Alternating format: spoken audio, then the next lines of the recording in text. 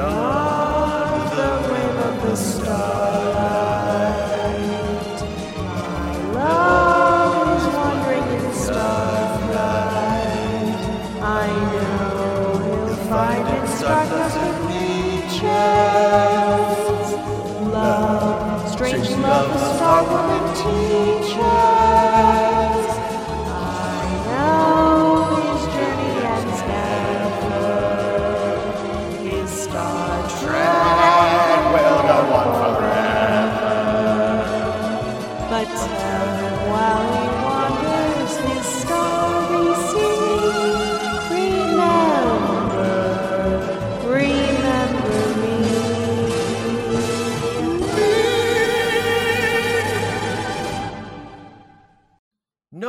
No record podcast. No, it too much blah blah blah.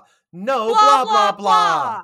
Blah blah blah. We blah blah blah'd on today's episode of Redsharts. And boy, did no Redsharts get bonked on the head, did they? No, they didn't. I saw that red shirt early on and I was like, here we go. But we don't have a Lieutenant Matthews Memorial Award because no Redsharts were harmed in the making of this episode. But, just you wait till you hear a little bit about these two Redsharts. And I promise you it is only a little bit. Okay. But I think it's funny. Either way. Emily Pineapple, I'm so ready for you to guide me on this. Me, of course, missing information since I forgot. We, should probably introduce ourselves. We should maybe. If you're jumping in, look, right at this moment, because it's like, this is your favorite episode. You see Miri, and you're like, there's not many things that Google, when you search Miri, come up. So I'm watching this, or listening to this. If you're watching this, congratulations for having a future sight that a lot of Star Trek characters have. Hello. Welcome to our space. We can't see you, but we know you're here. I couldn't have ever predicted what this episode would have been about by the title name. Like, I just wasn't ready for the first, moments of this in the cold open when we just learn what this place is. And I'm just like, well, Earth 2, another Earth. Another Earth? And that's basically the length of the teaser. So, literally it just opens and they're like, another Earth? Yeah, and they slowly approach what is clearly Earth and then measure the dimensions and, the scientific readings. And they're like, yep, it's Earth, but it's not. It's not. I'm so excited to chat with you about this episode. It is, I think, one of the sort of forgotten gems of the series. There are some really interesting behind the scene things. I have been getting very angry at IMDb just now because of the misinformation, Missy. Can you imagine misinformation on the internet? I am shocked. I have sharted myself. What is happening here? Sharting ourselves away. Friends, this is Miri. Our little old episode with very little space. But very, very a lot of science fiction. Yes. Missy. So, of course, I have many questions throughout this for you. But why don't we go ahead and get started? This, of course, is Miri. This was, I believe, the 9th or 10th episode produced. 12. The 12th episode produced. It was the first one, or the final one that they finished before taking a break. They took a studio-mandated break and had to be sure that the studio is going to pick them back up again. So this was the end of just the first run of episodes. It was directed by our very own Vincent McEveety. That's who it was directed by. And it was written. Oh, and he directed via the wheelchair. That's right, because he broke his leg the weekend before filming. Oh, no. Yes. Additionally, he had just directed The Conscience of the King, which is the episode that we're going to see next. They needed a director for this one. It was written by a Mr. Spies, or Spies, I believe is how they had been pronouncing it. And yeah, it was very well liked basically from the start, from jump with the script. Everyone was really pleased with Mr. Spee's work. There is an apocrypha Oh boy. on IMDb, which I found very interesting, and it said that when they took out all of the stage directions that he had been using to quote unquote pad the runtime or the amount of his script, they realized they were 10 minutes short, and that, you know, led to a lot of different rewrites. Nothing about that was in the book that I have been listening to, These Are the Voyages. Interesting. Which has basically, it's Adrian Spies or Spies. Nothing is said about that, and it has an extremely detailed accounts. Basically, this person went to the library at UCLA, whoever wrote this book. The library at UCLA has all of their production notes and shit, and goes through it and reads, like, to me, as I listen to this book, just the memos that people are literally sending to each other, and there was nothing about that. Everything about that was that they really liked him as an author. They really liked his script from the jump. Even the people at NBC liked it from the jump. Of course, a lot of rewriting has to happen with any sort of show, but he produced for them 3 story outlines and 3 scripts. And typically, this is a thing that fucking Roddenberry always did, was he would try and, like, get another draft out of the writers, like, for free, essentially, being like, yeah, no, so you did totally fulfill everything contractually that we had you do, and you also addressed all the notes that we gave you, but, like, maybe just one more, please, because you don't know the actors very well. Boo-hoo, you don't know what the characters are like on our show that hasn't aired yet, and that's just basic homework. And it's like, really, Gene, because it looks like every other memo you sent to everyone else, including this guy, was that he did it perfectly. Gene will be Gene. Gene will be Gene. Gene's been gening. But I'm so excited to get into this episode. Now, Adrian Spies or Spies, he wasn't a science fiction writer whatsoever. So I find it very funny that one of Gene's, like, things that he says, he's like, I'm not asking you for science fiction. I'm asking just for drama. Don't be afraid of the science fiction. And he's like, I'm taking another job. So what did he write beforehand? Gunsmoke style things. Yeah. So he, The Fugitive was what he was writing right after this. And mostly cop procedurals and westerns, that sort of thing. He took over Gene's cop territory. Precisely. So, according to IMDb, that's why Gene Roddenberry didn't want Spies to write any more stories from the show. Based on what he said, like, later, Gene said in a letter to Spies' agent, etc., he was like, you know, I'm not going to bring up the phone call that we had because I'm so happy we were able to leave it with still, like, a lot of professional respect for each other and that we don't even hate each other. Isn't it wonderful? And I'm like, that sounds like the kind of thing you say when you said something really fucking rude and out of pocket. Yeah, exactly. It's like, what? So who said something on the phone call? I'm going to guess it was your intimate knowledge of it. Yeah. So, he was like, go back to Gunsmoke. Go back to the Old West. You can remove the space from it. It was like, all I'm asking for is just action. You need to write me. I wanted hot babes, and you wrote a thing full of children. I can't handle this. You don't ever act with children and horses. That's the first thing. But according to Gene, he really liked the idea. Spies was the one with the idea of these immensely old children, which we will get into because I have even more fun stuff all packed in here.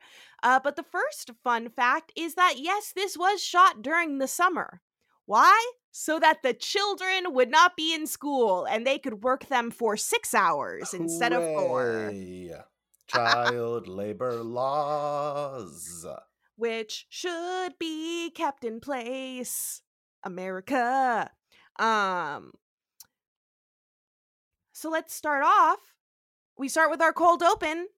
The crew's investigating an SOS from an Earth-type planet, and it's specifically an Earth-style SOS. It's Earth-style. You know, it's like having a California-style burrito. Would that Earth-style. Would that still be Morse code? So is it like I'm gonna get it wrong? It's either right? dot dot dash dash dash dot dot dot or dash dash dash dot dot dot dash dash dash. If this is Who Wants to Be a Millionaire and it's a 50-50, I would be screwed. Yep. It's one of those two, but yeah, either way.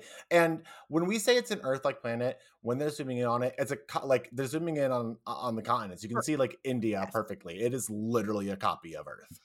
Yes, and what's great is that in the original version of this Earth, now Missy, tell me, when you watched this episode, I'm assuming via a streaming service, were there clouds in this Earth-like sky? If I recall correctly, yes. Yes. In the doing the remastering, they added clouds to the sky because in the original, there were no clouds and people were annoying about it. They're like, if it's an Earth-type planet, there'd be clouds. Of course they were. They specifically said that it's an Earth too, and there's no clouds. No fan base known for being more chill than the Star Trek fan base about misinformation or disinformation. Yup. The other question that I have for you, right as we start out, Missy, because this is something that was talked about in reviewing of this episode. Missy, Captain Missy, how freaked out would you be by a second Earth? I would have so many questions. I would have too many questions. I would almost be like, it's a trap, and like back out, because you're like, this seems like something that a species is luring us like this. It's meant to be a lure. Now that's not what happens, but I would be very hesitant. And yeah, they act very chill. They're basically like another planet, and they're like, "Well, cool. Better go down there, another Earth." Oh, cool! It's an exact duplicate of Earth, the shape of the continents and everything. Cool. So yeah, that's how fast the teaser goes. That was something NBC complimented Spies about his script. They just got to the point. The exposition dump was quick, because you know what? You just need a visual. All you need to do is show Earth, and everyone's like, "Hey, that's the thing." That's the thing. Earth style, over easy SOS. We better get the fuck down there. And so they do. We are beamed down onto, that's right, it's the Desilu backlot. Yes, it is the most wonderful derelict style urban setting. They have fake buildings, chain link fences. You know, if there were alleyways that we saw, they'd be full of boxes for cars to run down. But there's no cars. There's no traffic. There's no people. This is truly a barren city. Absolutely abandoned. These were the sets from the Andy Griffith show. And 40 Acres. It's the 40 Acres backlot. I don't remember the episode of Andy Griffith show where they shut down all of Mayberry and had to box it all up because of the recession. Jeezy Pete's. Pretty much. But that's where they are. It's McCoy, it's Spock, it's Kirk, it's Janice Rand, which is the only episode we have of her where she leaves the Enterprise. Really? Very interesting. Yes. And this will be, I believe there is a small moment of her in the next episode, but it will be her final episode. And yeah, it's identical. Oh, and 2 red shirts. That's right. Did you recognize either of these red shirts, Missy? They looked familiar, but I also was like, these people have faces that look like everyone else's faces. Who were they? Have we seen them before? Well, one of them might have been the first guy, not in a red shirt, but the first extra that we saw consumed. That's right. John Arndt, who played Fields, who is the one that doesn't look like he's from the 50s. There's one of them that, like, Forrest looked at him and he's like, that man looks like he boxes in the 50s. Yes. Yes, exactly. When he doesn't. He was Sturgeon in The Man Trap. Wow.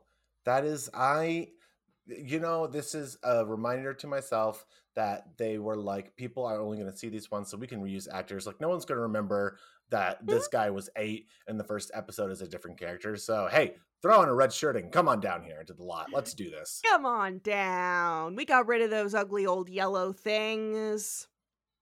So they're walking around. Spock's like, wow, this is identical to Earth in approximately So 1960. we can conveniently use sets we have already. Yeah, apparently, Bob Justman was super pleased about that.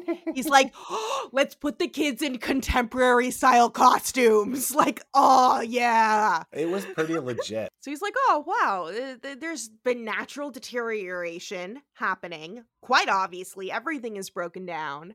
And that the distress signal, they find it, and that it was automated. Yes. So they're like, oh, maybe no one's here at all. They come across a fucked up, like, rusted tricycle just in the dirt. And Kirk, like, picks it up and, like, notices that the wheel's off, turns around, hands it to Spock, who then turns around and hands it to McCoy.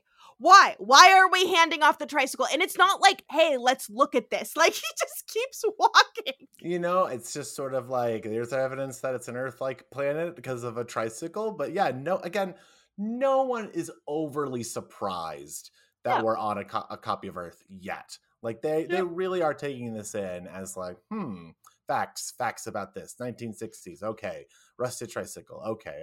Rusted tricycle. Okay, let's pass it along. I don't want to fuck with this thing anymore. Spock, take it. So McCoy puts it down very carefully when suddenly, mine! A creepy monster humanoid being jumps out of nowhere and jumps on McCoy. And I jumped a bit. That really did spook me. I was not seeing that coming. Yeah, it's out of nowhere. This being is like real fucked up. Spock and Kirk pull him off McCoy, and Kirk sucker punches him in the face multiple times. Like, good job with your restraint, my guys. All while this creature is screaming, mine, it's mine. It's mine. The being falls to the ground. It falls to the bike, and it's so sad about the bike. It's like, oh, someone broke my bike. Will someone fix it, please? And McCoy is like, someone will fix it. Like, they're sad. They're like, oh my God. And I need to say, you are being much more expressive than the person is. They're not being able to speak in full sentences. They're saying, fix it, please, fix for me. Yes, fix. In a language that seems very toddler-esque, and we'll find out why in a moment. Exactly. Spock's like, this is clearly a humanoid, even under the distortion. And Kirk is like, but with the mind of a child. Dun, dun, dun. Dun, dun, dun. Kirk's like, we want to help you. But it starts screaming, never, and then has a seizure and dies. I mean, he wasn't wrong. He did say never. It's dead.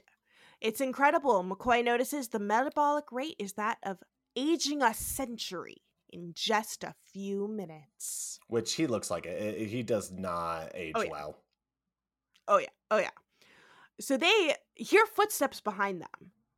And they are running. So there's a lot of running around this back lot. Yes. There's a lot of a sound, like a slight sound happens, and they just run from place to place. So they run back and forth a couple times and end up inside a fucked up house. That's right, a house that just looks totally destroyed. They heard the door shut, so they're like, fuck, someone's in here. Yes, and again, another nice convenient set of a decrepit house where they don't have to worry about adding anything space. There's no advanced tech. Like, the probe is basically, or the SOS signal is basically the only thing that remotely looked like it could be advanced technology. Everything else just looks like, it's just from a nice 60s house. Nice 60s house, all fucked up and old. There's an old piano, and Spock's like, it's 300 years old. And they hear someone in the closet. Kirk saw, we mean you no harm. And they're like getting all ready to, phaser anything that's in there. Open it up. And it's a little girl crying. A terrified young lady. And she's just begging them not to hurt her. She's, don't hurt me, please. I didn't do anything.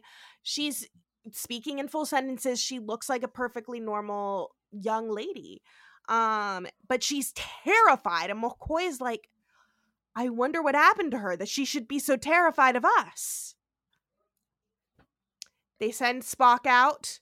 They send the Redshirts out to go fuck, and they're all being totally fucked with. Just people making noises, running around. It is the peak telltale sign that you're about to deal with a child gang. Yup. When you have random noises and little imps running around causing all sorts of mischief, you just know this is a Scooby-Doo like running around getting set up for a bunch of children to jump out and be like, we're here, we're urchins and we're here. Woohoo, we're here. So, this actress who played Miri, she was 18 years old at time of shooting. She was playing 14. It was the idea, and her name is I swear to God, I had these before. Kim Darby. Kim Darby. This was Kim Darby. She was really excited because it was the first show and set that she'd been on where she didn't need to have a teacher or a guardian because she was 18 years old. Something that I learned about her time on set. So first off, like, we open this, she's literally crying, like tears. Yeah. Like, she is freaking out. This good entire cry acting. Real good episode. Cry acting.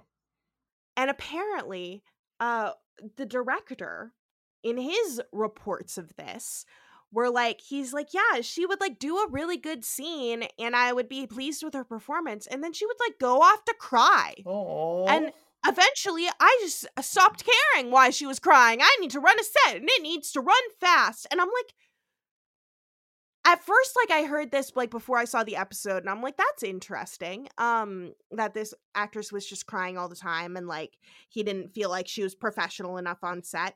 And then we watch the show, and all she does is cry. Yeah, exactly. You're asking this bitch to cry in every scene, and you're annoyed that she's still crying? I am an actor. I have performed in many different plays. I have had to cry before. And it is true. When you cry, you do have to make yourself sad. Like, that's a fact. And if you're a kid, you might not have the capacity, like I do as an adult, to make yourself just like boost back up and stop crying and be like, okay, separating myself from it. So like, if they're having to think of really sad things and also multiple takes, having to do it over, like, you're just going to get in that zone. Her where, first set with no guardian. Yeah. Her first set where they're like, you're a grown up and you're going to, and she had done, she had worked with Shatner before.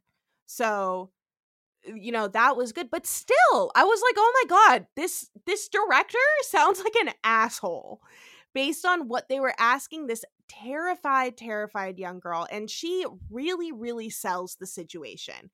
She is the part that sells the situation. We're going to see some other kids pretty soon, but the director would compare her to the other sort of oldest child or whatever in it, who was 26. Okay, yeah, which I was going to say, the eldest child in that looked about 26. Yeah, like he was like 26 or 27. He had, you know, Michael J. Pollard, he had worked multiple things because he's a full adult. And he also, guess how much crying he does during that episode? 0 crying. None. Spoilers. Yeah, it's a lot easier for the funny 26-year-old who doesn't have to emote on camera to just get on with his fucking takes. Give Miri some jokes and then let's see how they like stand off against each other. Come on. Fucking right? So meanwhile, inside, they're like, what is going on? Like, tell us, little girl, what is happening? She says she remembers what the Grups did. Ooh, the Grups. Burning and hurting people. That Grups don't help. And that's why she's afraid of them. Because they too are Grups. And they ask, what happened here? And she's like, you know what happened. What are you talking about? I am a child. She's like, oh, I know. You got a foolie. But I don't know the rules. I gotta know the rules. Otherwise, I can't play your foolie. they're like, what is a foolie? And she's like, a game. Yeah, duh. And she's like, what are grups? You're grups. Oh, I see. What happens when onlys get old? You're an only? All of this was Roddenberry. Basically, Spies was like, there are children that have been living on this planet for 300 years. And Roddenberry, which I think is actually very like Tolkien of him. Not very Tolkien, but like in the same genre of Tolkien being like, oh, they need their own words. They would come up Language with weird obsessed. words. Yes. Trying to figure it out. And I thought it was a good touch because I did Yeah. like just how over time all of these words would sort of become swooshed or nicknamed or whatever. The Onlys was the one that made me like not sad, but I was just sort of like, oh damn, like they kind of even recognize the fact that there are so few of them left. Like that's if I was running around with a child gang and we were called the Onlys, I would feel really, I would like reconsider my life choices at that point. I'd be like, 9 or 10 or whatever. Oh yeah. So we got our grups, we got our onlys. Apparently, the grups got sick and died after they did awful things, after they did burning and hurting and terrible stuff. So essentially, there was a biological warfare attack that happened on this duplicate Earth in the 60s. Not at all a metaphor for the current times that were happening in the real 60s. It's all fiction. This was all fiction. Science fiction! Science! And McCoy basically says the same thing. He's like, it sounds like there was a plague. Mm-hmm. It wiped out all of the adults, but how are their children here and how is everything 300 years old? A mystery! So Kirk starts to lay on some charm. He's like, all right, I have to get this child to trust me. She's in hysterics. She's like, what's your name? Miri, a pretty name for a pretty young woman. Whoa, Kirk. He did come off as fatherly. Yes. He definitely did not come off as hitting on her. It very much did come off as an adult trying to be nice to a child. And it makes sense that they had such a good rapport since they had acted together. Yes. And additionally, as we go on, Miri, she develops quite the little affection for Jim, for Kirk. Mm-hmm. A little. Kim, the actor. It's her first crush. It's her first crush. Apparently this actress, she shared that she really did have a crush on him. Aww, Kim had a crush on him. Of course you would. Yeah. It's 30s Shatner. Like in his 30s. She said she always fell for her leading man a little bit. Aww. And definitely had a little crush on Kirk and that he was awesome in all of their scenes and like there for her and stuff. Very cute. So she's like, really? I'm pretty? And he's like, yes, you are. Meanwhile, Spock and the Redsharts are trying to find anything. Yeah. In the meantime, we're hearing this creepy ass nya coming from buildings, rocks flying from buildings. They can't get anything going, but they know there's children. It is clearly childlike chanting in both tone and texture. Tone and texture. So Spock comes in. He's like, there are tons of kids out here. We cannot get close to them. We are too large. We are big boys. We cannot get at these children. They know the location. They know the terrain. So Kirk is like, okay, there's a plague. There's a bunch of children's around. Hey, Miri, do you know where the doctors used to work? Like, do you know of any science buildings? Very clever, Kirk. And she's like, that's a bad place, but I'll take you. And that's when, so they're talking, she's like, what's your name? And he's like, Jim. And she's like, wow, I really like that name. And he's like, I like your name too. And I like you. She's like, really? He's like, I wouldn't lie to you. But then she notices something on his hand and starts screaming and freaking out. He has a sore on his hand. Oh, shit. Big rubbery blue thing. And she goes, I knew it. I knew this was going to happen. You are also going to go crazy and die. Like, I knew I couldn't trust you. But she stays with them, and they go to the doctor building. Yeah, she for the amount of freaking out she does, the crush aspect of it always seems to overtake her, because she's pretty much like just by Kirk's side during this whole like beginning part of it, because she just can't help but do it. But yeah, it is such a juxtaposition when she starts screaming. And I'm also thinking, okay, it's another Disease of the Week episode. I like this. Yep. Disease of the Week. This is the second time that the Enterprise crew has been infected with a disease after the naked time. But now they're not going to want to get naked. No, because they got all these weird sores on them. And everyone has these weird sores on them. And they can't beam up or beam anyone down, because they'll kill everyone. Yep. Except for Spock. Spock does not have any sores, but he's still likely a carrier of the disease. So he too cannot leave the planet. He has a great little... Another time when Spock's other blood comes in handy. Green blood. Yeah. McCoy says, these little bugs have no appetite for green blood. And Spock's like, being a red-blooded human clearly has its disadvantages.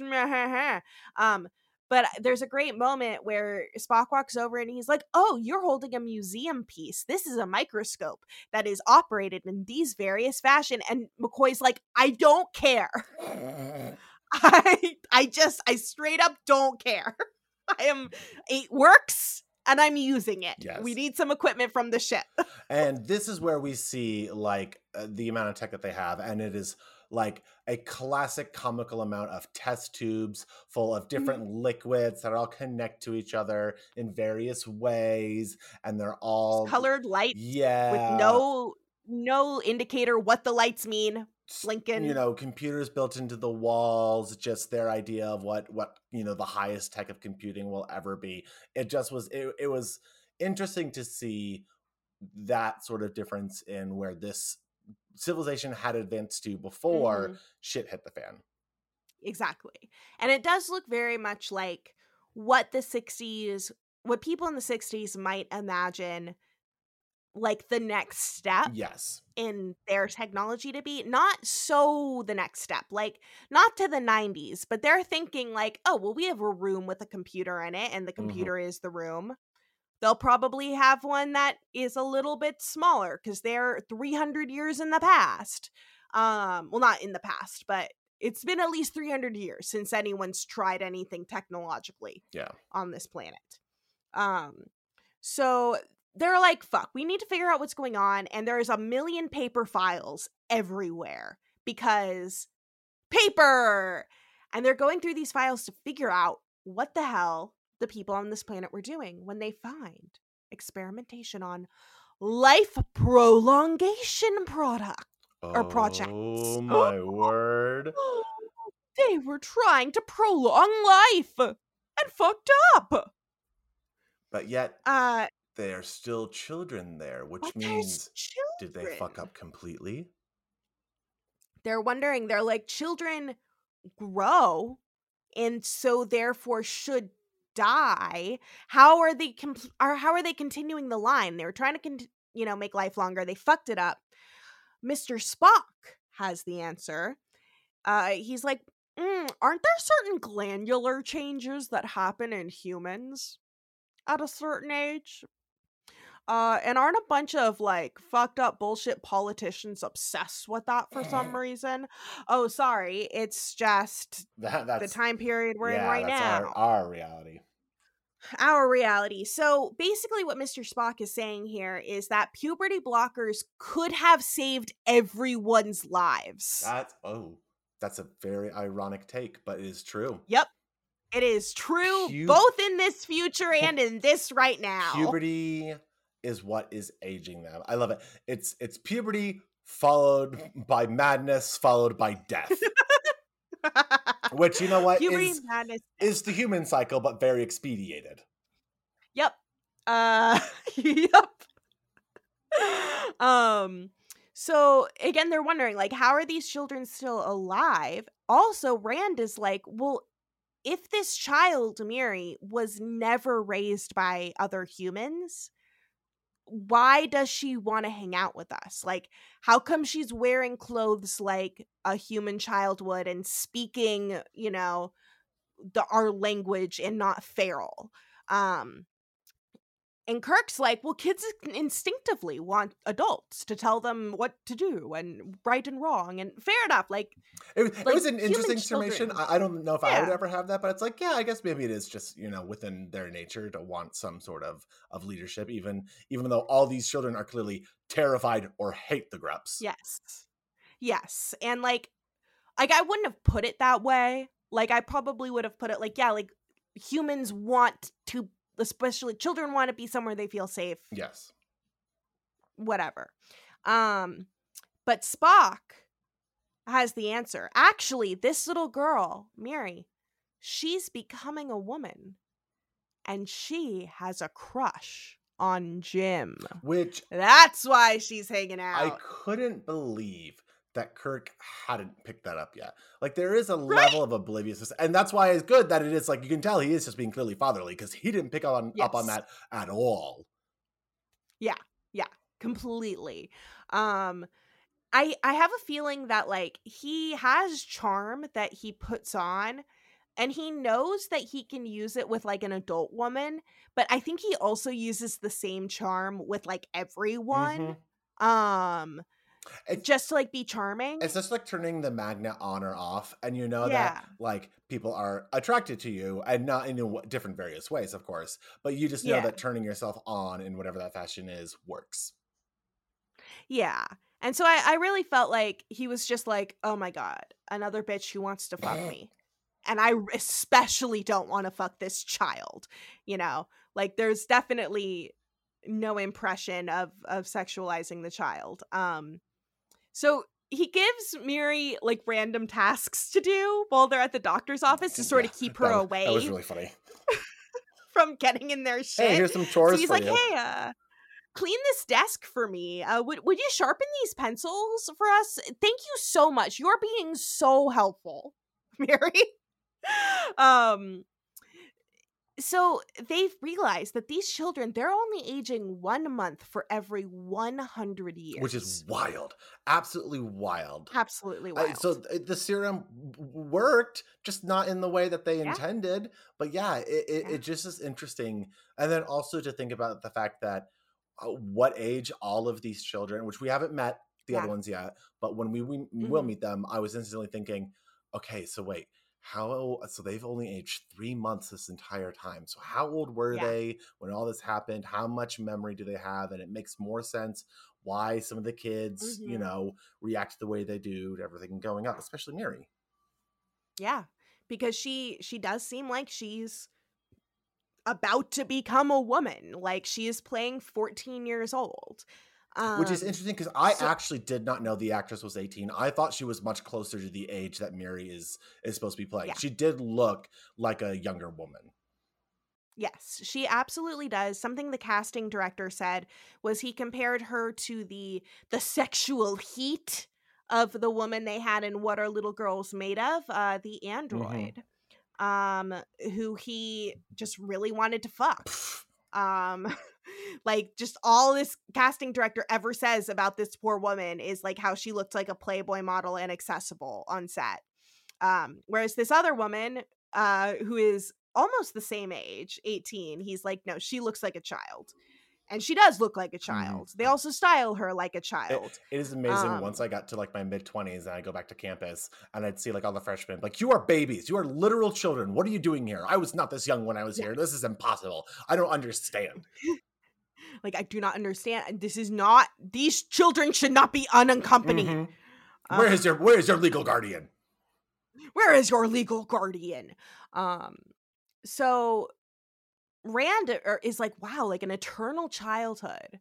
How lovely. No responsibilities, nothing. I'm like, bitch, you're on an abandoned planet. What do you think these kids have been through? And Kirk is like, essentially like, be careful what you wish for, because it might not be exactly as you had hoped. And it's like, well, you're just setting up the theme for the next act of this here, clearly.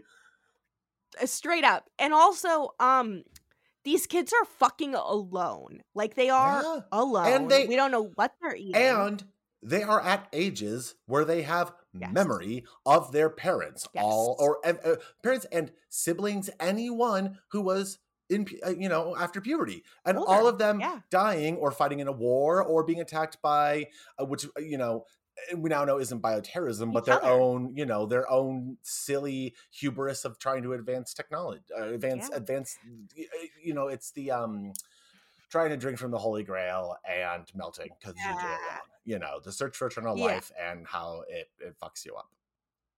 Exactly. They're wondering, like, does Miri know? Do these children know what's going to happen? And Kirk posits, like, no.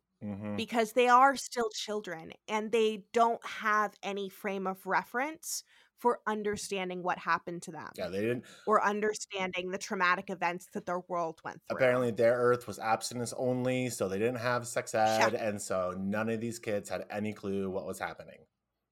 Nope. So Kirk is like, I gotta find these fucking children.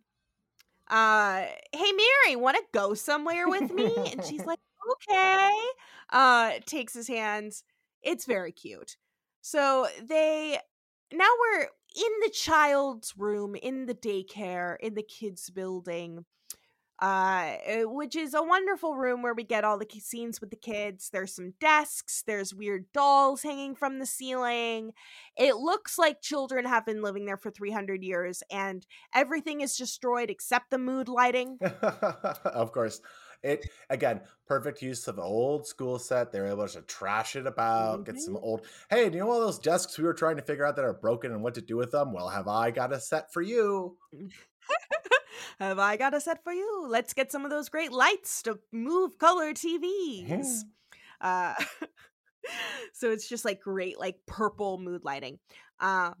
There's a kid with a really fucked up mask on, but it's like one of those 60s, like just like normal children's masks of the time, but now they look terrifying. Well, and those things already looked terrifying. Yeah. So this oldest kid, who is 26 years old. In real life, not in the context of this, but in real life. Pretending to be a child, he turns in and goes, why is Miri with them? He says it like that. Why? Like as if he's gonna tip his hat and like... It looks like he was about to tip his hat to his gangster leader, but like, yeah, boss, what are we doing down here? We talked about the person who looked like he'd been a boxer in the 50s. This person looked like that was the trainer for that said boxer who was like 50 or 40 at the time. Yup. Yeah, this is Michael J. Pollard. He was known for having a kind of weird look and being a weird kind of actor.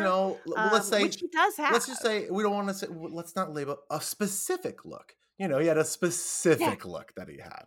Yeah. And a talent for playing weirdos. It's convenient. Guy. Yeah, precisely. They're scared. All the little kids are scared because they're like, why is she with a Grups? Grups are bad. Mm-hmm. They hurt us. They hurt each other. John, he's that person. He's the oldest. He's like, they keep talking in these little boxes to each other. We should take those boxes and then they'll be all alone. Like, fuck these guys. And they just want to do it for a foolie. It'd be a great foolie. They're just trying to play a fool, not trying to disrupt it. A foolie. And one little kid, the kid who says like, oh, it's a foolie. He was in, I'm not sure if you recognize him or if you saw To Kill a Mockingbird. I had not seen To Kill a Mockingbird. Yes, John Megna. He was like one of the other like actual professional actors who was a child on that set. He played the character that he played Dill, who is based on Truman Capote. Yes, I know the story of it. So interesting. Yeah, so he's like, oh, it's a foolie, and John's like, no, this is actually dangerous though because Grups are actually dangerous. Yes. Like the last time we saw adults, they were highly, highly dangerous. And remember how there isn't any of them around anymore because that's how dangerous they were to themselves. Yup. So this group of children, they were mostly kids, the kids of the actors. Looking at the credits, I saw that there was some Roddenberrys, there were some, there was a McEvity, there were a lot of them on here. Shatners. Yep, there are two little Shatners, John and Scott Dweck. They're Grace Lee Whitney's children. And a number of them also ended up like acting in Star Trek as adults. Very interesting. Some of them played people in The Next Generation or Deep Space Nine, etc. Most people brought their kids to set to be in this, except for Leonard Nimoy, who was like, I don't want my children in the industry. Despite the fact that his son would go on to like direct Star Trek episodes. Hey, he couldn't stop his son once he was an adult, but he can prevent them from having to experience some of the unpleasantness of it as a child. I do not blame him. And that was Adam Nimoy, who directed some episodes of Next Gen. Two of the kids were the children of a Mission Impossible star, Greg Morris. Phil and Iona Morris. And yeah. Do you know what's... So Kirk... This is incredibly interesting. I was looking up Phil Morris and his father the other day because I learned that Phil Morris was born in Iowa because his father went to the University of Iowa. So I did not recognize him as a child in this. This is incredible. Yeah. There were a lot of children, and it's really funny because on the IMDb, like, most of the pictures are them as adults. So it's like this adult, and they're like redheaded boy. Like Iona Morris, a little African American girl, and it's just like a grown woman.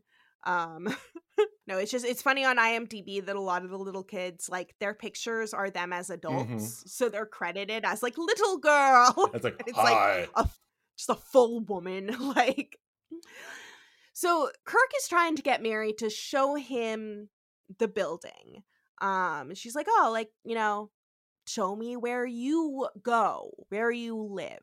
They enter the room. All the little kids hide from Miri and Kirk, so we don't see them at first. And then all of a sudden, a fucked up person just opens the door. Another spooky person who has clearly hit puberty, affected by this virus. All of the kids scream and scatter from their hiding places.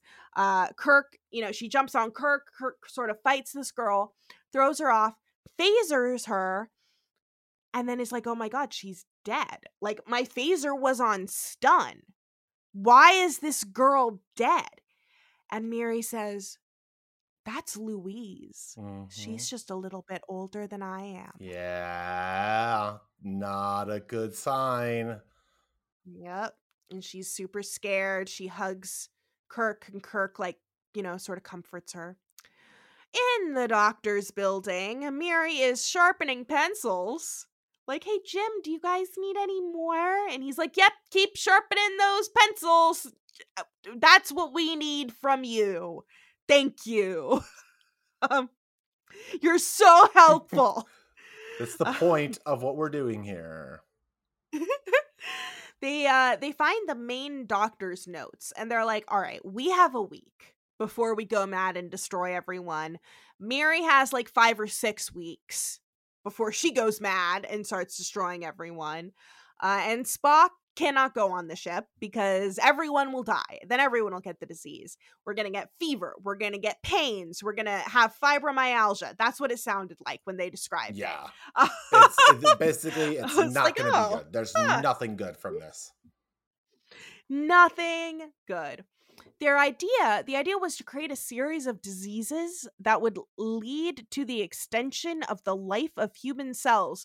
Can we see where Spies was having problem with the science fiction of this episode? You know, and they're like, you smush together a bunch of diseases, and that will make you live longer, right? Well, and I guess it would probably kill them, doesn't it? Yeah, it does.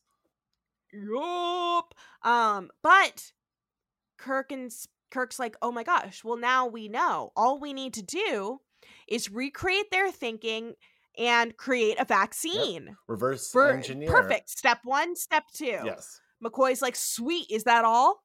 We've got 7 whole days, so like you could tell us to do more. But no. We're hearing again, echoing through the halls. And they all run from the room to find these children leaving their communicators.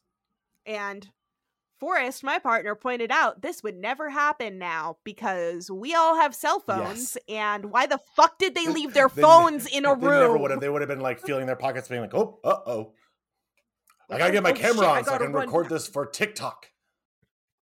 It's like they run out and it's like you have no way of communicating with each other if you do find any of these children. So they leave all of their communicators, and inside of the room, they pop off the grate and children come out. Led by John. That's right. Led by John and 2 children. Those 2 children were Grace Lee Whitney's sons. Oh, that's very cool. Yeah. So they stole the communicators. She said that this was one of her 3 favorite episodes, partially for that reason. Yes. Because, her little kids came through the crate and stole the communicators. And she got to be on the planet with them. Yeah. Spock and Kirk and McCoy are like, oh no! Apparently the Redshirts and Janice also left their communicators in that room. Yeah, I never thought about that. Or do they only have these are really expensive. We cannot give communicators to everyone. Right? Originally, only Kirk had a communicator in the original script. And that was one of the things that the producers were like, that doesn't make any sense. Yeah. Why would only he have a communicator? But then, of course, it enters the why are you just leaving your communicators around? But now it's terrible. They have no more chance because they can't talk to the ship to figure out what this disease is. They're real worried. Another day goes by, and our team have realized that the food stores that these children are eating from, that have apparently lasted 300 years, they are going dry. Yep. They're finally going dry. Thank God this ship showed up a week before they all ran out of food. Turns out children don't know how to do agriculture or industrial manufacturing. None of it. They've been eating Twinkies for the past 3. I wonder if the kids have to eat as much. And maybe that's why the food lasted longer. If they're only aging a month, maybe their metabolisms have slowed to the point where they only need a sandwich a week or some shit. Yeah, is this their hometown? Have they been running around the entire world? Is it where there a lot of questions that are that aren't answered. I mean, even to the fact that let's be real, we never answered the question of why there's a duplicate Earth. We just accept that. Yeah. That's a question that everyone should have, and no answer from this doesn't matter. It just is. It is so we can use these same sets. On IMDb, it says that was something that Kirk, that Shatner was critical of this episode about, that they didn't really explore that premise enough. But IMDb also messed up which kid he's holding in the final scene. He's holding his own child. She has a whole thing that I'm gonna read about her time on set. Oh, okay. And they're Melanie Shatner was being held by her father in this scene. And then I was like, no, she's not. And then 2 paragraphs down, it's and here's all of the things that Leslie Shatner said about how she was the little girl being held. That is bad copy editing. The internet nerds adding it onto here. Being wrong. Do you know what? I hope you marked that fact as not helpful and not interesting. I should.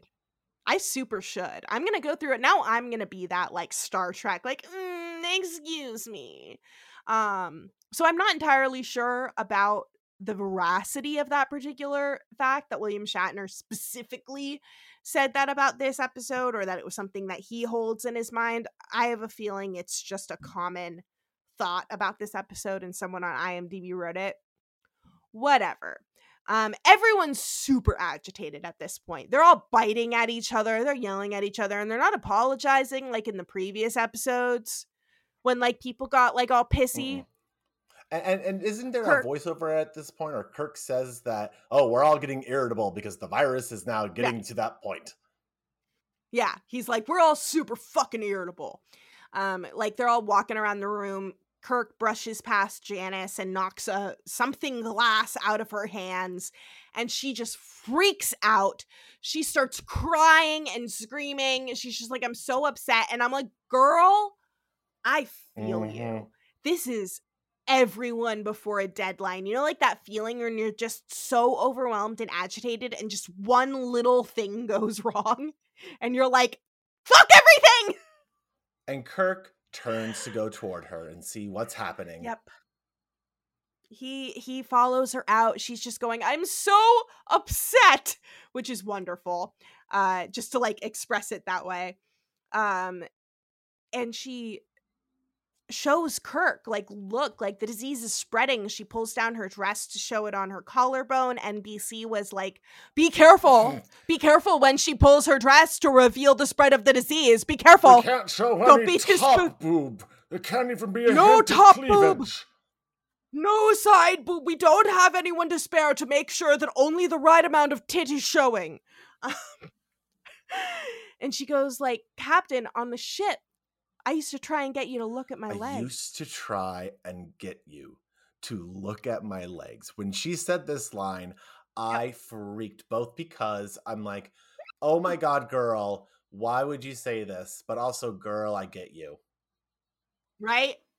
It was actually her who suggested the short skirts in that cut because she wanted to show off her dancer's legs. Perfect. She has very nice legs. Do you know? It was also way more comfortable than the other costume. I assumed that was a Jean thing. I'm glad that was her empowerment that she decided to have that costume. Oh yeah. Same with Uhura. Uhura loved the skirts. Like, I mean, their legs look great. If I had legs like that, I mean, I do have legs like that. Yeah. You know, I would wear that. Yeah. Absolutely. It's sort of one of those chicken and egg things where it's like he definitely, like, a lot of the women who from TOS that we kept, like, it was him asking for sexist things, but he just like somehow like picked the women who are like, yeah, like I'm down with that, like that's my wavelength. So it's like, oh, because of this specifically, it wasn't oppressive. Well, but also in the context of this was the era where showing that amount of leg would have been considered uncouth in some context, and now it's something that can be done regularly. They'll be like, yeah, I want to do that. Absolutely. In a way. So it's, it is definitely one of those weird circular things. Like, oh, I'm glad we upgraded the standards to allow this level of natural patriarchal standards to be hit. Yeah. Right? So, she's all like, Captain, look at my legs. And we look at the leg and it's all diseased. It has one of the fucked up sores on it. And they're hugging, you know, he's like trying to comfort her, sort of doing like an awkward pat on the back thing. And Miri has been watching this whole time. Oh, no. And you can tell it's the look. It's the look of a girl who's understanding and realizing. I'm jealous. And I don't know why, but I'm real jealous. And she's a child. So she does not understand what she's asking, because immediately she's back in that kid's room. She's saying, look, the Grups are trying to do this Beninsky thing. I don't know what a Beninsky thing is. I don't know. I should have probably Googled it, but I thought it was real funny that she said it. So I don't know what they were trying to like mimic, but it made me laugh that it was like Beninsky. But yeah, she's like, she turned. She's now rallying them against the Grups because her jealousy is overtaken her. Yes, apparently a Babinski thing is a reflex. Oh, it's just a reflex on your plantar fasciitis that like a doctor would hit to make sure that your tendons are working. Yeah. I don't know if that is what she meant. I don't know if that is what she was saying, but she says this Beninsky thing. So why don't we instead do a Foolie? Like, why don't you capture this woman for me? I'm gonna lure her out of the building because this fucking bitch is always asking how the little onlys are doing and if they're eating and if we're okay and if she can take care of us or do anything for us. Fuck her. Just absolute mommy issues, like 100% going on. Like, fuck Janice for caring. So we're gonna get her away, and then Mr. Lovey-Dovey will chase after Lovey-Dovey. Lovey-Dovey. So we know that she is trying to get Janice away from the captain. And John's like, I don't know, they're grups. Like, they know stuff. Like, they might see through this. They might be able to still do whatever they're doing with one person less, or two people less. And she's like, no, like, this is totally gonna work. And he's like, all right, no problem. We'll just bonk on the head. And they're all like, bonk, bonk, bonk. There is so much child chanting in this. It is adorable. It is really cute. One of the reviews, described the bonk on the head kid as so annoying that he should be sent to military school stat. Oh my god. When reviewers just used to write the most like asinine and asshole things. I love it. So we're back in the doctor's office and Kirk is like, Miri, where is Janice? You have to tell me where Janice is. We've skipped the whole luring Janice out part. Yeah. And Mary's like, no, like, I don't feel good. Like, why are you yelling at me? And he's super trying to keep it together, but he is freaking out. Like, Kirk does not have it together. None of them have it together. They are deep in virus madness right now. And he's just like, we need the communicators to test the vaccine. We have a vaccine, and it's either a vaccine or it's a beaker full of death. You've got to care about this, Miri. We only have a couple of hours. And Miri's like, no, like, I don't need to worry about this. Like, you're doing your weird thing and you're yelling at me. And that's all grups he's like, Miri, grups, you're acting like a grup again. Yeah. And he's like, Miri, this is going to happen to you. You have to care. It is going to happen to you. You've seen it happen to all of your friends. And Miri is just being like, no, it only happens sometimes because she's a child and anti-vax. She's just anti-vaxxing her way through being like, no, it's not a real disease. Like, nothing's wrong. Nothing's going to happen. And Kirk's like, no. Don't you understand why you don't like playing games anymore? Don't you understand why you see the other kids differently now? You're becoming a young woman. And the minute that happens, you're going to get the disease. He is his hands on her face right now. Like, you can tell that, like, if she was not a child, he would have punched this person in the face. Yeah. Like, it is everything Kirk has to, like, not like abuse this child because she's a child and he knows that he is diseased and like not thinking clearly. So he's like, look, it's starting, and he forces her to look at her arm where a sore is starting. And she's like resisting, is like, no, and then she sees it and just freaks out and breaks down. Yeah.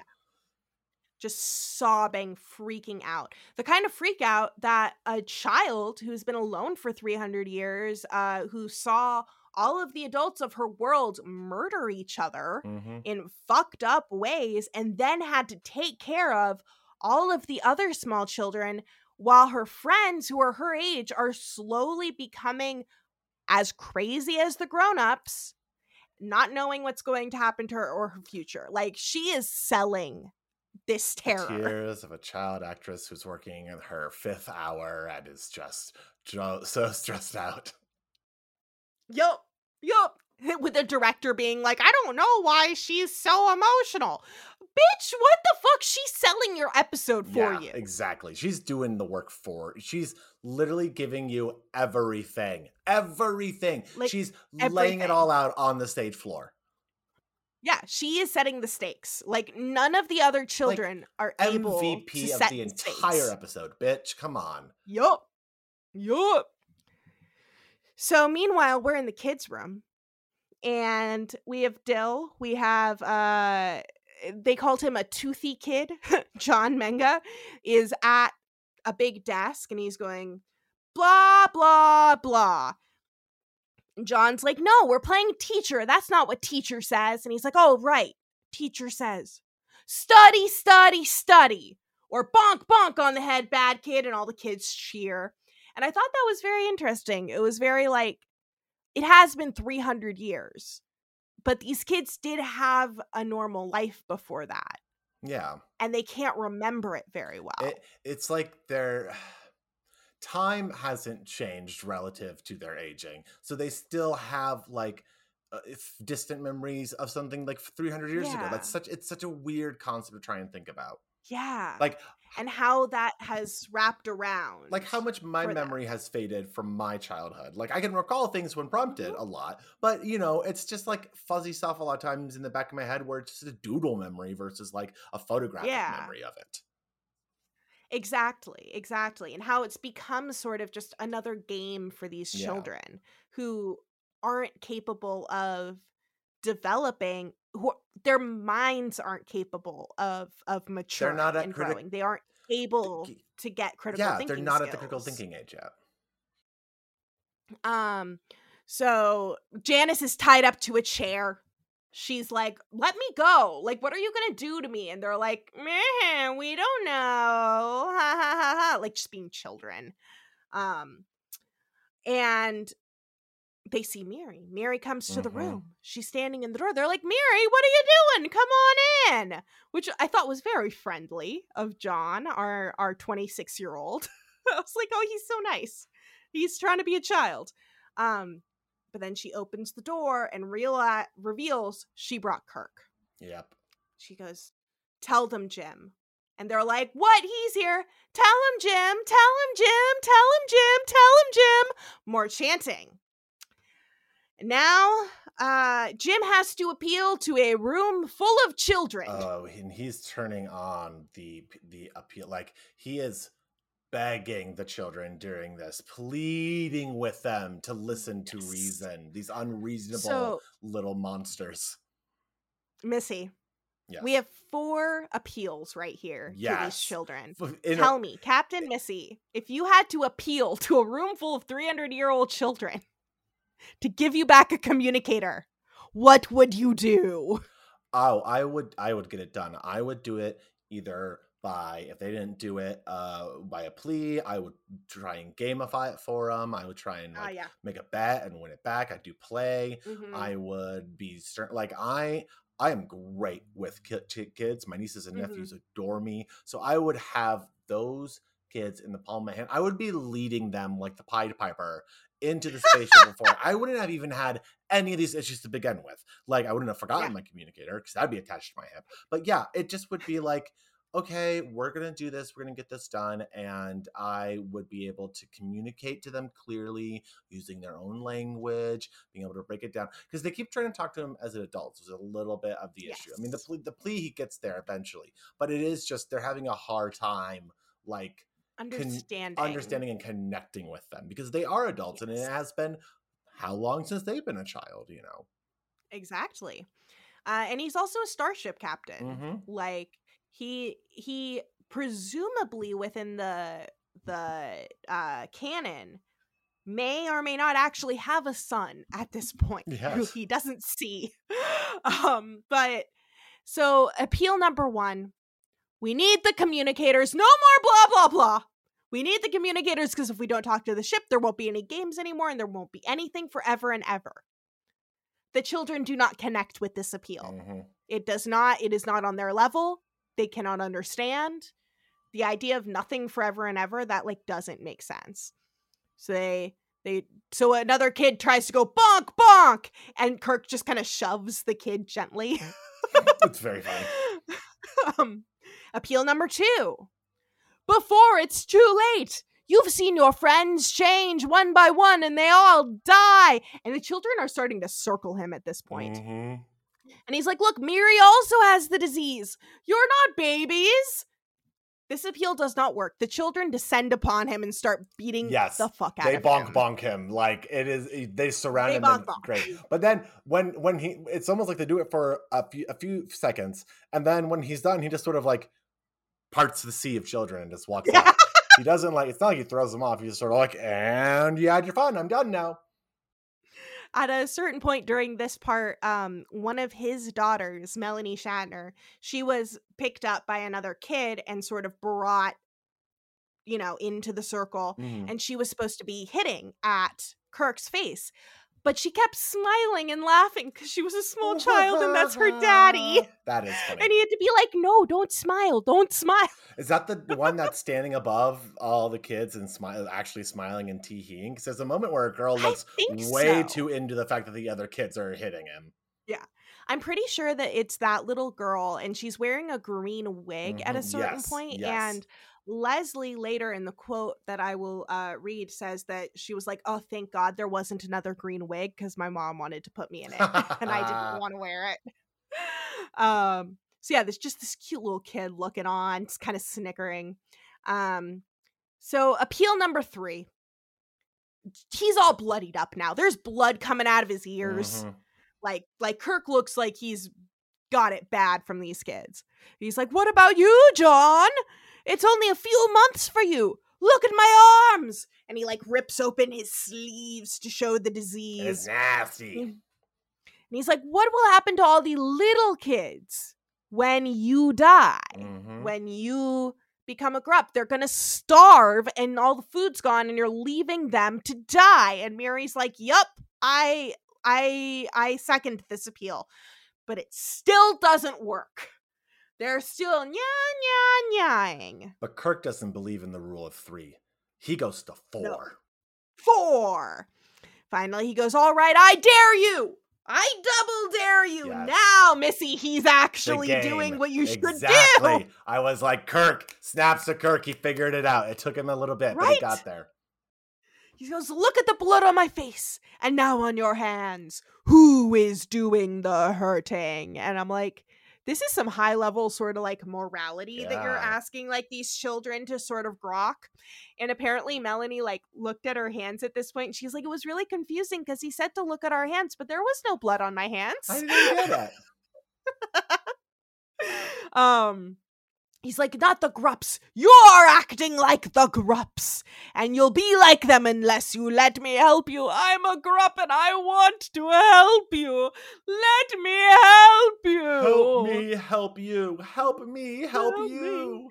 Help me help you. Meanwhile, back at the medical building, McCoy is begging Spock to let him use the vaccine. He's like, I made a vaccine. It's right here. I'm going to fucking try it. And Spock's like, you could die.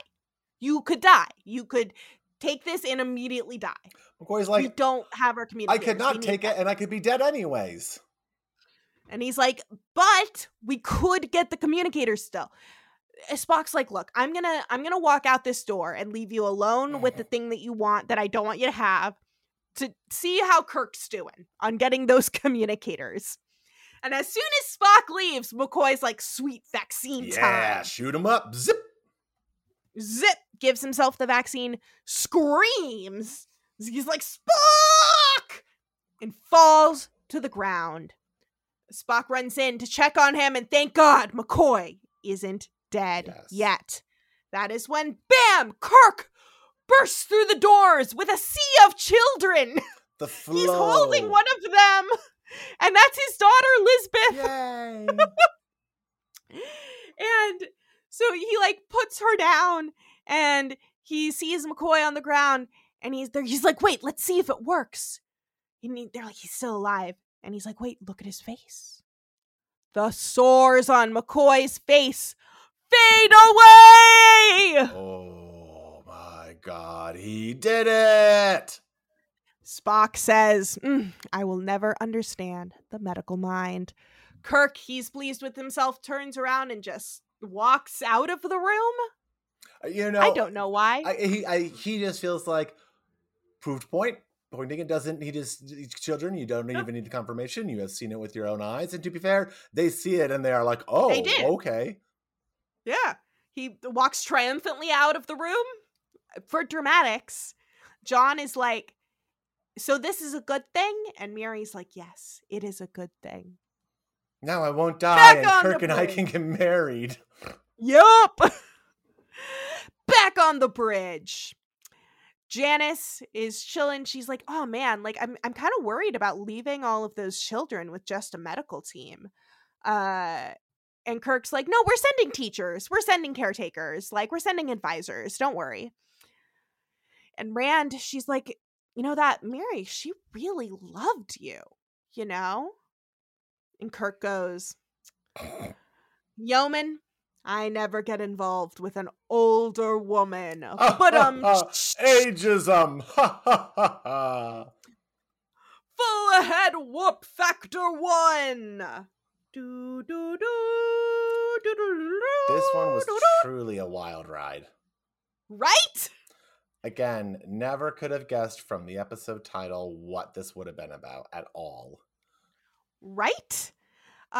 So right here I have some information from Lisbeth. Lisbeth Shatner's middle daughter was 5 years old at the time. She is the cute little ginger girl that he is carrying when he walks into the room. And she described this on set. Once we entered the set and were directed into the costume room, someone handed me a box with a costume in it and told me to put it on. Since Halloween was one of my favorite holidays, I opened the box eagerly. Again, I was getting a chance to dress up, and it wasn't even Halloween. However, my excitement was somewhat lessened when I saw the costume. It was a beige, apron-like dress with the words, I spy, printed on the left pocket. Even at the age of 5, I considered myself too mature to wear such a silly costume. I spent the next hour with my left hand over the print. My mother made matters worse when she asked the costumer if they had any green wigs left. It was not a child. She had seen a little girl walk by with a wig of long, green, ratty hair, and she wanted one for me. I breathed a sigh of relief when there were none left. What an amazing, adorable retelling. And then the smaller one said Leslie, who was also appearing in the episode and got a much better costume than I did, accompanied me to the makeup room to visit Dad. When we walked in the room, he was sitting in the makeup chair, his back to us. We ran forward excitedly, relieved to see a familiar outline.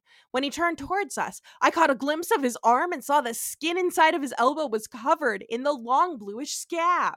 I blanched, and my dad burst out laughing and told us to touch the sore, which was made of rubber, to show that everything was pretend. And when she realized that, she relaxed. Finally, a makeup man came around to put dirt and smudges on our faces, which is something Leslie didn't appreciate very much. And then when shooting began, finally, my father started talking. I understood that his words belonged to the pretend realm, but what he was saying wasn't making much sense. Look at your hands. They have blood. And no one moved. And he stopped talking, and he's like, well, look at them. Well, look at your hands.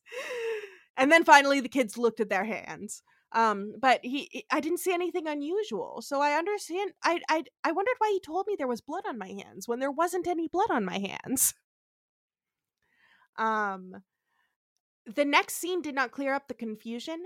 Keith Taylor was told to pick me up and carry me towards my father, whereupon I was supposed to take a swipe at his face. I knew this was pretend, but I couldn't keep a smile off my face every time I got close to hitting him. He kept saying, no, you can't smile. And they had to do it 4 or 5 times before she could keep a straight face.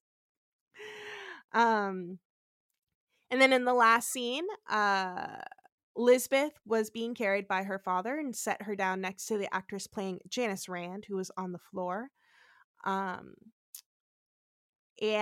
yeah, basically just like spent the rest of that whole scene, which took forever to do, being super fascinated by Janice Rand's wonderful beehive hairdo that has like woven checkered pieces on it, wondering if she could play checkers on Janice's hair. That's beautiful.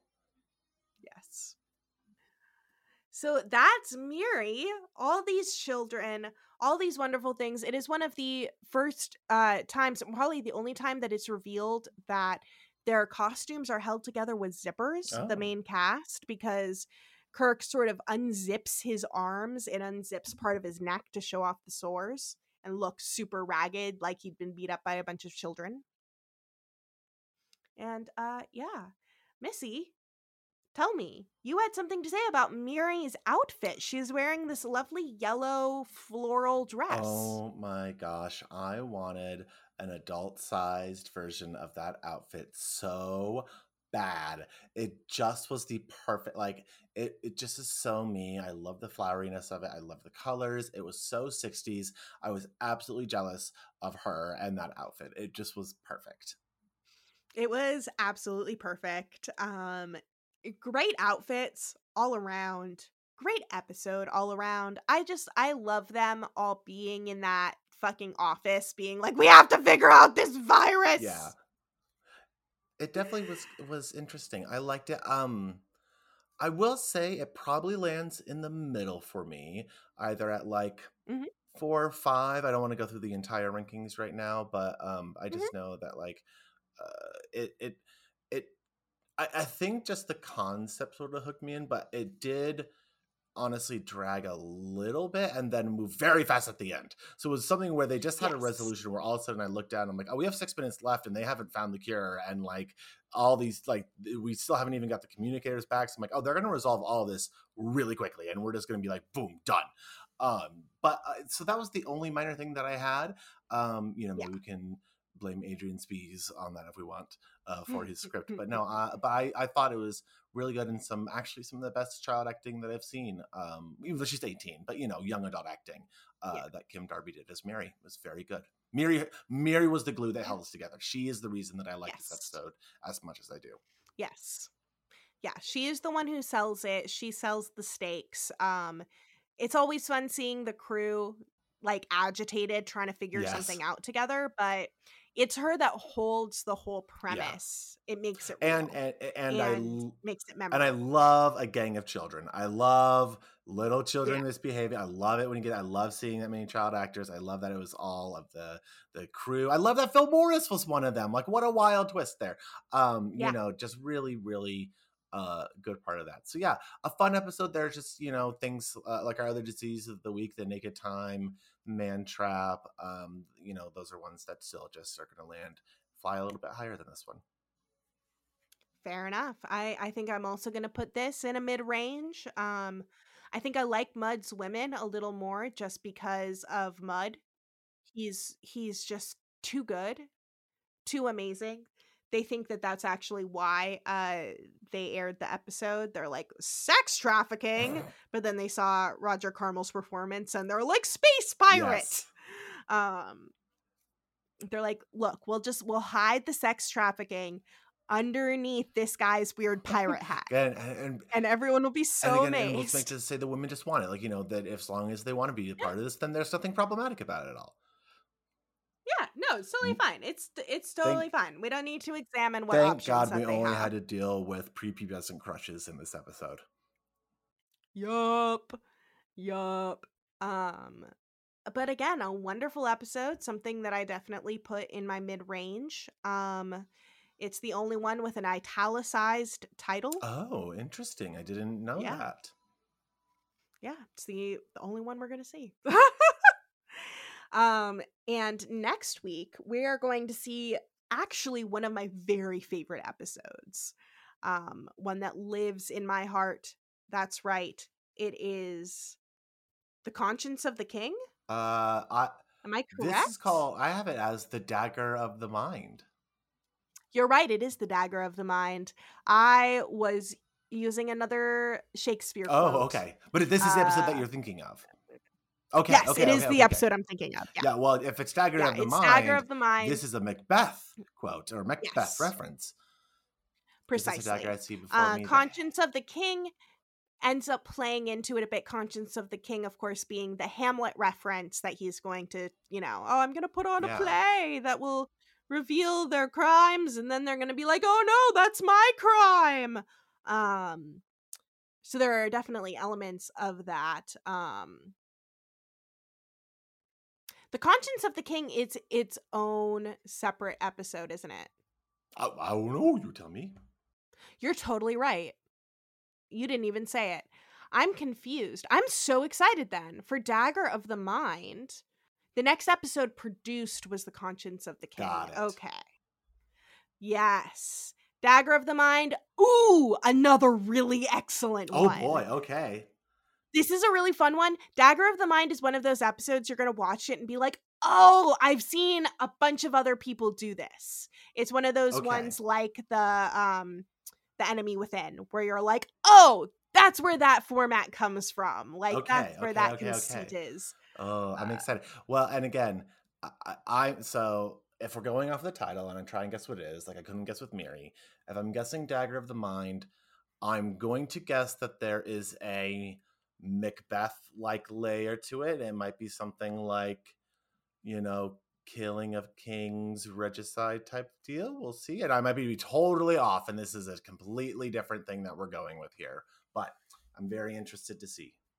Hell yes. Thank you so much for joining me, Missy, on this thank you. little jaunt to Earth 2 on our 5-year mission. Earth 2 to Miri. I also wondered if Miri was like short for Miriam or something, and it just got shortened over time. Like, because in John it's also spelled Jahn in this. So I also don't know if it's just trying to be like other world versions of things. But yeah, I just found it good. But yes, we have met Miri, and unfortunately we have to break her heart and leave her here with a team of medical and educators, and she's gonna get her shit together. Yes. They still only age 1 month every century. I don't think that gets solved with a vaccine, does it? Oh, who knows? That's a good question, because we could come back like hundreds of years later and hang out with Miri.